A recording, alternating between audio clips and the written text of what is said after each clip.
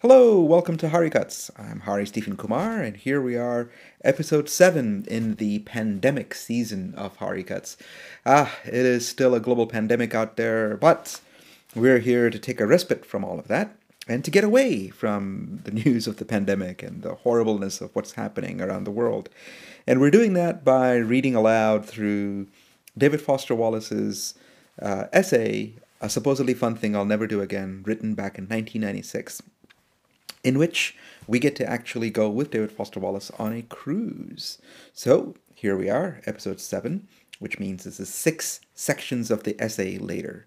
6 sections, 23 pages, 26 footnotes later, and we are now finally at sea with David Foster Wallace on a luxury cruise ship, about to go on a 7-night Caribbean luxury cruise. Can you imagine it? The yellow sun, the blue waves, the white sands, the clear, sparkling sky. Let's go. Let's see what this is going to be about. So without further ado, let's jump into section 7 of A Supposedly Fun Thing I'll Never Do Again with David Foster Wallace from 1996.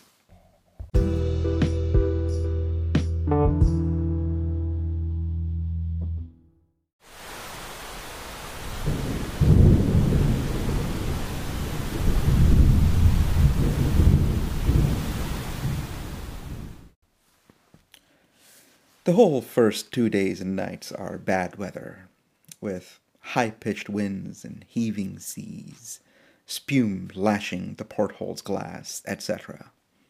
Footnote 27. The single best new vocabulary word from this week, spume. Second best was Scheiße, which one German retiree called another German retiree who kept beating him at darts. For 40 plus hours, it's more like a luxury North Sea cruise, and the celebrity staff goes around looking regretful but not apologetic. Footnote 28. This expression resembling a kind of facial shoulder shrug as at fate. And in all fairness, it's hard to find a way to blame Celebrity Cruises Incorporated for the weather. Footnote 29. Though I can't help noting that the weather in a Celebrity 7&C brochure was substantially nicer. On gale-force days like the first two, passengers are advised to enjoy the view from the railings on the lee side of the nadir. The one other guy who ever joins me in trying out the non-lee side has his glasses blown off by the wind. And he does not appreciate my remarking to him that around the ear cable arms are better for high wind viewing. I keep waiting to see somebody from the crew wearing the traditional yellow slicker, but no luck. The railing I do most of my contemplative gazing from is on deck 10, so the sea is way below, and the sounds of it slopping and heaving around are far away and surf-like. And visually, it's a little like looking down into a flushing toilet. No shark fins in view. In heavy seas, hypochondriacs are kept busy taking their gastric pulse every couple seconds and wondering whether what they're feeling is maybe the onset of seasickness and or gauging the exact level of seasickness they're feeling. Seasickness-wise, though, it turns out that heavy seas are sort of like battle. There's no way to know ahead of time how you'll react. A test of the deep and involuntary stuff of a man. I myself turn out not to get seasick. An apparent immunity, deep and unchosen, and slightly miraculous, given that I have every other kind of motion sickness listed in the PDR and cannot take anything for it. Footnote 30. I have a deep and involuntary reaction to Dramamine, whereby it sends me pitching forward to lie prone and twitching wherever I am when the drug kicks in. So I am sailing the nadir cold turkey. For the whole first rough sea day, I puzzle about the fact that every other passenger on the MV Nader looks to have received identical little weird shaving cuts below their left ear, which in the case of female passengers seems especially strange. Until I learn that the little round band-aidish things on everybody's neck are these special new nuclear-powered transdermal motion sickness patches, which apparently now nobody with any kind of clue about 7&C luxury cruising leaves home without. Patches notwithstanding, a lot of the passengers get seasick anyway these first 2 howling days. It turns out that a seasick person really does look green, though it's an odd, ghostly green, pasty and toadish, and more than a little corpse-like when a seasick person is dressed in formal dinner wear. For the first 2 nights, who's feeling seasick and who's not, and who's not now but was a little while ago, or isn't feeling it yet but thinks it's maybe coming on, etc., is a big topic of conversation at good old Table 64 in the 5-star Caravel restaurant.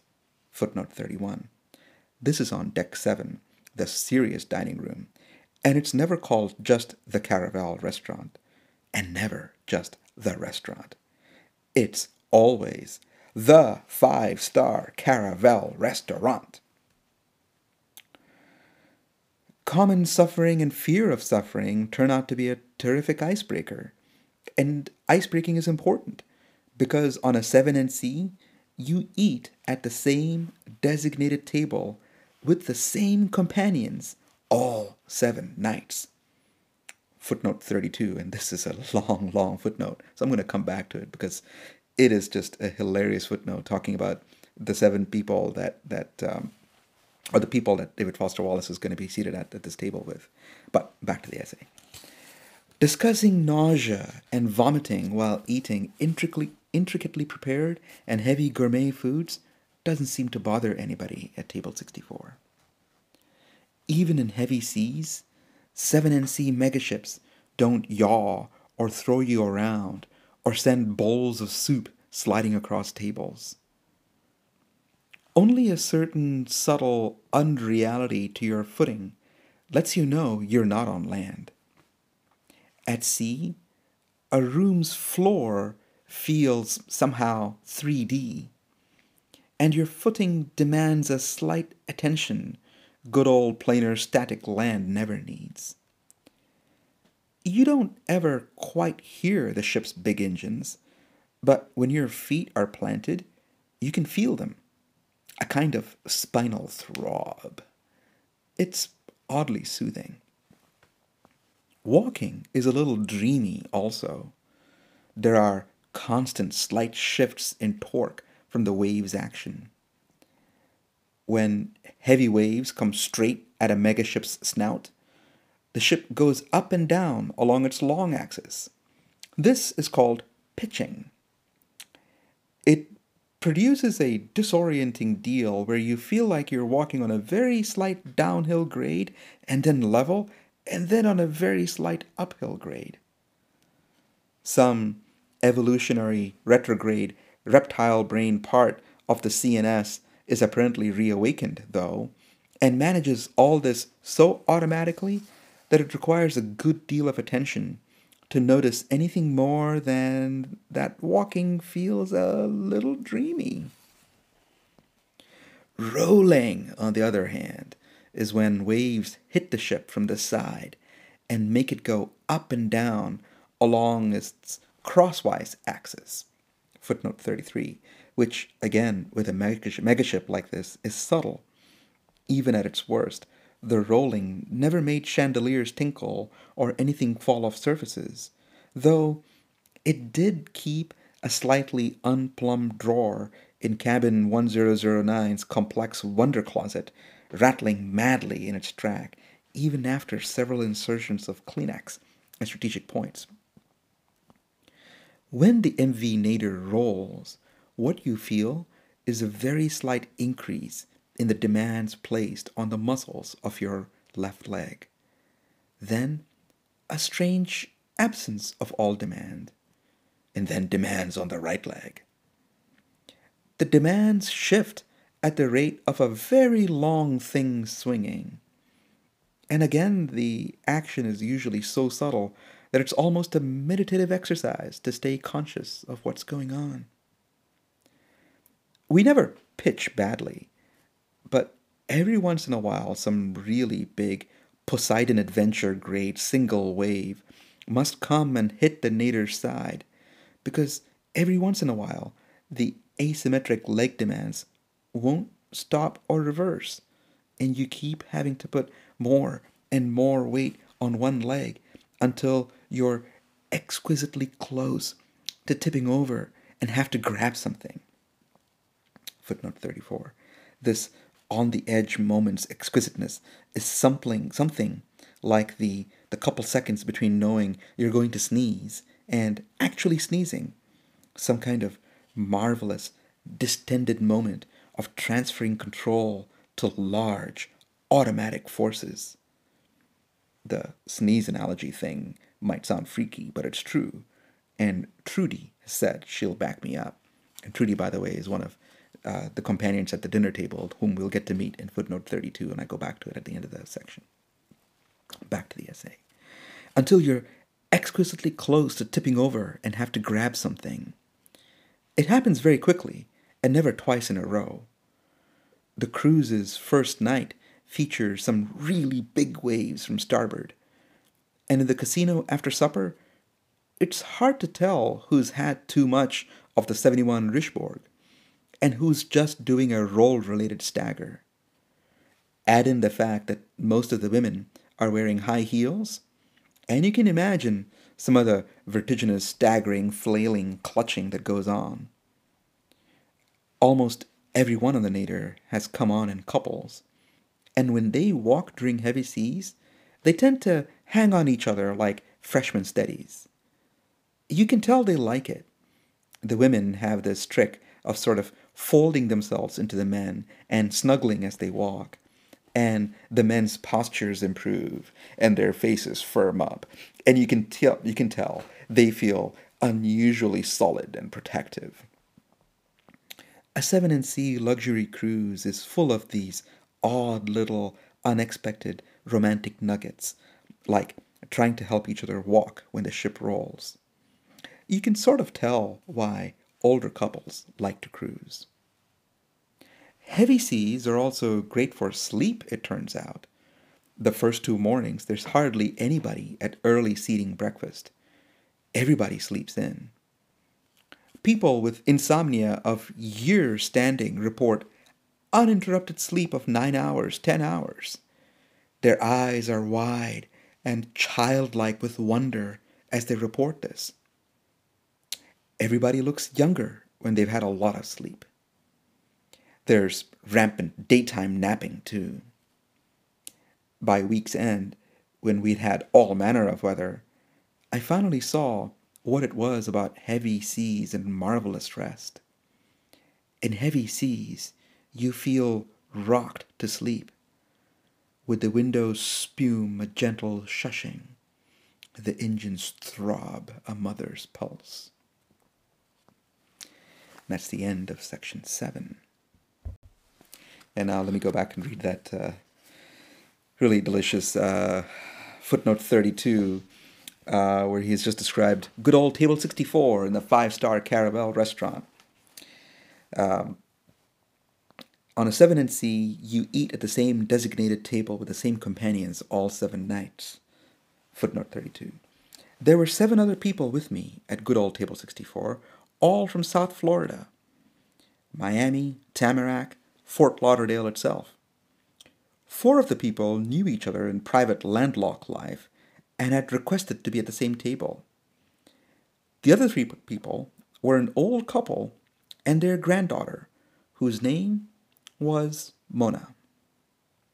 I was the only first-time luxury cruiser at Table 64, and also the only person who referred to the evening meal as supper, a childhood habit I could not seem to be teased out of. With the conspicuous exception of Mona, I liked all my table mates a lot. And I want to get a description of supper out of the way in a fast footnote and avoid saying much about them for fear of hurting their feelings by noting any weirdnesses or features that might seem potentially mean. Hari note.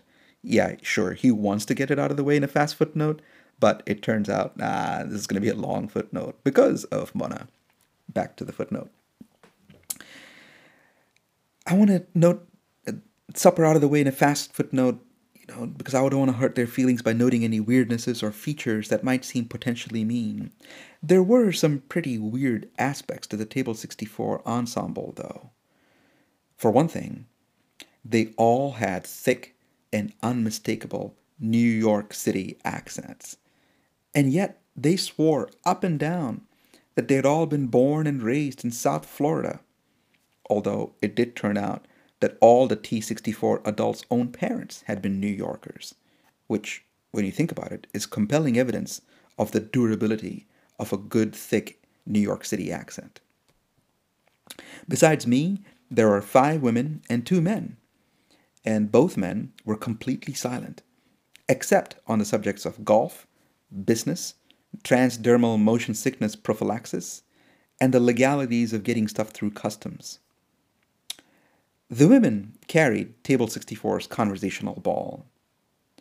One of the reasons I liked all these women, except Mona, so much was because they laughed really hard at my jokes, even lame or very obscure jokes. Although they all had this curious way of laughing where they sort of screamed before they laughed. I mean, really and discernibly screamed, so that for one excruciating second, you could never tell whether they were getting ready to laugh or whether they were seeing something hideous and scream-worthy over your shoulder across the 5-star CR, and this was disconcerting all week. Also, like many other 7NC luxury cruise passengers I observed, they all seemed to be uniformly stellar at anecdotes and stories and extended setup jokes, employing both hands and faces to maximum dramatic effect, knowing when to pause and when to go run on, how to double take, and how to set up a straight man. My favorite table mate was Trudy, whose husband was back home in Tamarack managing some sudden crisis at the couple's cellular phone business and had given his ticket to Alice, their heavy and very well-dressed daughter, who was on spring break from Miami U, and who was, for some reason, extremely anxious to communicate to me that she had a serious boyfriend, capital S, capital B, the name of which serious boyfriend was Patrick. Alice's part of most of our interfaces consisted of remarks like, "Oh, you hate fennel? What a coincidence! My boyfriend Patrick absolutely detests fennel." Or, "You're from Illinois? What a coincidence! My boyfriend Patrick has an aunt whose first husband was from Indiana, which is right near Illinois."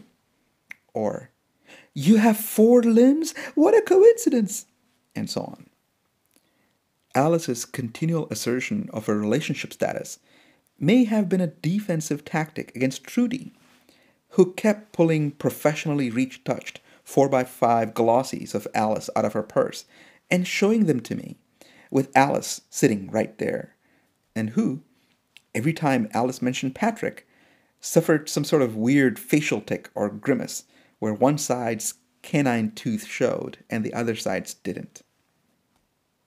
Trudy was 56, the same age as my own dear personal mom, and looked, Trudy did, and I mean this in the nicest possible way, Trudy looked like Jackie Gleason in drag, and had a particularly loud pre-laugh scream that was a real arrhythmia producer, and was the one who coerced me into Wednesday night's conga line, and got me strung out on Snowball Jackpot Bingo, and also was an incredible lay authority on 7NC luxury cruises, this being her 6th in a decade. She and her friend Esther, thin-faced, subtly ravaged-looking, the distaff part of the couple from Miami, had tales to tell about Carnival, Princess, Crystal, and Cunard, too fraught with libel potential to reproduce here. And one long review of what was apparently the worst cruise line in 7NC history. One, quote, American Family Cruises, unquote, which folded just after 6 months, involving outrages too literally incredible to be believed from any duo less knowledgeable and discerning than Trudy and Esther. Plus, it started to strike me that I had never before been party to such a minute and exacting analysis of the food and service of a meal I was just at that moment eating. Nothing escaped the attention of T&E. The symmetry of the parsley sprigs atop the boiled baby carrots, the consistency of the bread, the flavor and mastication friendliness of various cuts of meat, the celerity and flambe technique of the various pastry guys in tall white hats who appear tableside when items had to be set on fire. A major percentage of the desserts in the 5-star CR had to be set on fire, and so on. The waiter and busboy kept circling the table going, "Finish? Finish?" While Esther and Trudy had exchanges like, "Honey, you don't look happy with the conch. What's the problem?" "Oh, I'm fine. It's fine. Everything's fine." "Don't lie. Honey, with that face, who could lie? Frank, am I right? This is a person with a face incapable of lying. Is it the potatoes or the conch? Is it the conch?" "There's nothing wrong, Esther, darling. I swear it." "You're not happy with the conch." "All right, I've got a problem with the conch." "Did I tell you? Frank, did I tell her?" Frank silently probes own ear with pinky. "Was I right? I could tell just by looking you weren't happy." "I'm fine with the potatoes. It's the conch." "Did I tell you about seasonal fish on ships? What did I tell you?" "The potatoes are good." Mona is 18. Her grandparents have been taking her on a luxury cruise every spring since she was 5.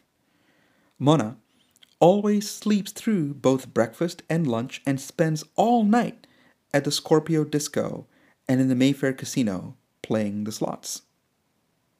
She's 6'2", if she's an inch. She's going to attend Penn State next fall because the agreement was that she would receive a 4-wheel drive vehicle if she went someplace where there might be snow. She was unabashed in recounting this college selection criterion. She was an incredibly demanding passenger and diner, but her complaints about slight aesthetic and gustatory imperfections at table lacked Trudy and Esther's discernment and integrity and came off as simply churlish. Mona was also kind of strange looking. A body like Bridget Nielsen or some centerfold on steroids, and above it, framed in resplendent and frizzless blonde hair, the tiny, delicate, pale, unhappy face of a kind of corrupt doll. Her grandparents, who retired every night after supper, always made a small ceremony after dessert of handing Mona $100 to, quote, "go have some fun" with. This $100 bill was always in one of those little ceremonial bank envelopes that has B. Franklin's face staring out of a porthole-like window in the front. And written on the envelope in red magic marker was always, "We love you, honey." Mona never once said thank you for the money. She also rolled her eyes at just about everything her grandparents said, a habit that quickly drove me up the wall.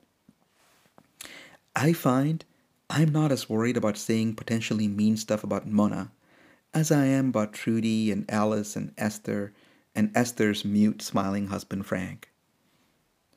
Apparently, Mona's special customary little gig on 7NC luxury cruises is to lie to the waiter and maitre and say that Thursday is her birthday, so that at the formal supper on Thursday, she gets bunting and a heart-shaped helium balloon tied to her chair and her own cake, and pretty much the whole restaurant staff comes out and forms a circle around her and sings to her. Her real birthday, she informs me on Monday, is 29 July. And when I observe that 29 July is also the birthday of Benito Mussolini, Mona's grandmother shoots me kind of a death look, though Mona herself is excited at the coincidence, apparently confusing the names Mussolini and Maserati. Because it just so happens that Thursday, 16 March, really is the birthday of Trudy's daughter Alice, and because Mona declines to forfeit her fake birthday claim and instead counterclaims that her and Alice's sharing bunting and natal attention at 316's formal supper promises to be radical, Alice has decided that she wishes Mona all kinds of ill. And by Tuesday, 14 March, Alice and I have established a kind of anti-Mona alliance. And we amuse each other across table 64 by making subtly disguised little strangling and stabbing motions whenever Mona says anything. A set of disguised motions Alice told me she learned at various excruciating public suppers in Miami with her serious boyfriend Patrick, who apparently hates almost everyone he eats with. And that's footnote 32.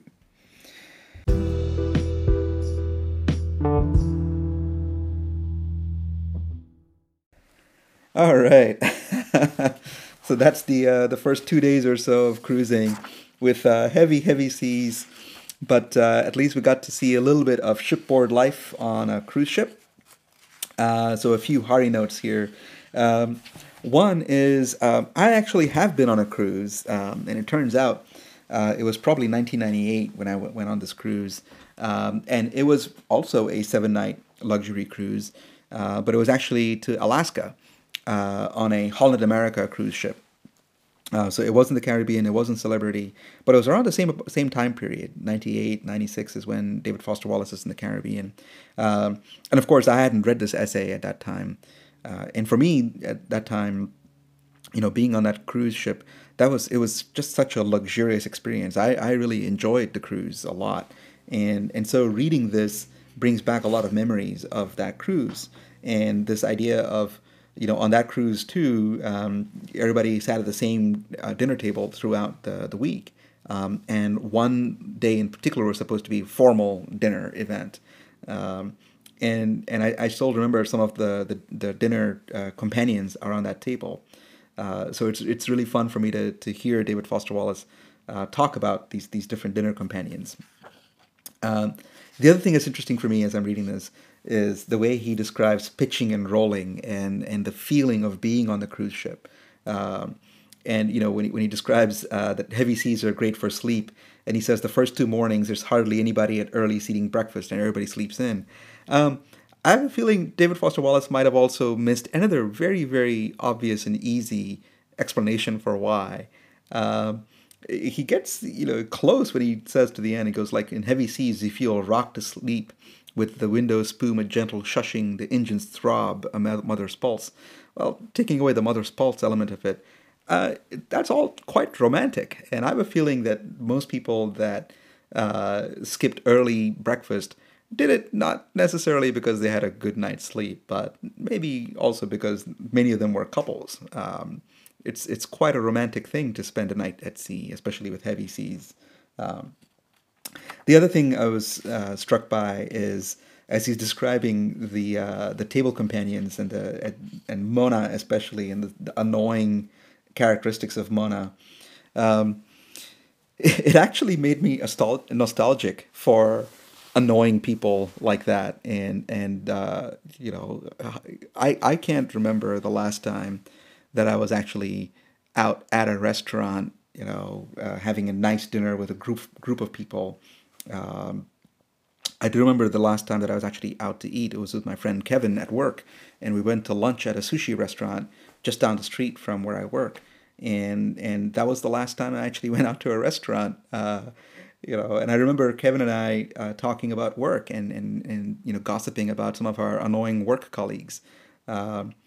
And gosh, that was over 6 weeks ago, and I have no idea when we'll ever go out to a restaurant again. It doesn't seem like it's going to happen for forever now, and so this is one of those times where I now miss my annoying work colleagues. I miss the petty politics, the annoyances at a restaurant when you go out with a group of friends, and there's always that one annoying friend that you all know is just annoying. What I would give to be able to have that now, and of course, the situation is a lot serious out there. Restaurants and dinner and annoying friends seem like luxuries now when so many people are dying, so many people are seriously ill, so many people, even the mild cases of coronavirus are are really difficult to go through for a lot of people. The isolation, the quarantine, even if you're not sick with coronavirus, the annoying people that you're stuck at home with are certainly no laughing matter. So I hope y'all stay safe, stay home, stay healthy, and stay human. See you tomorrow for Section 8.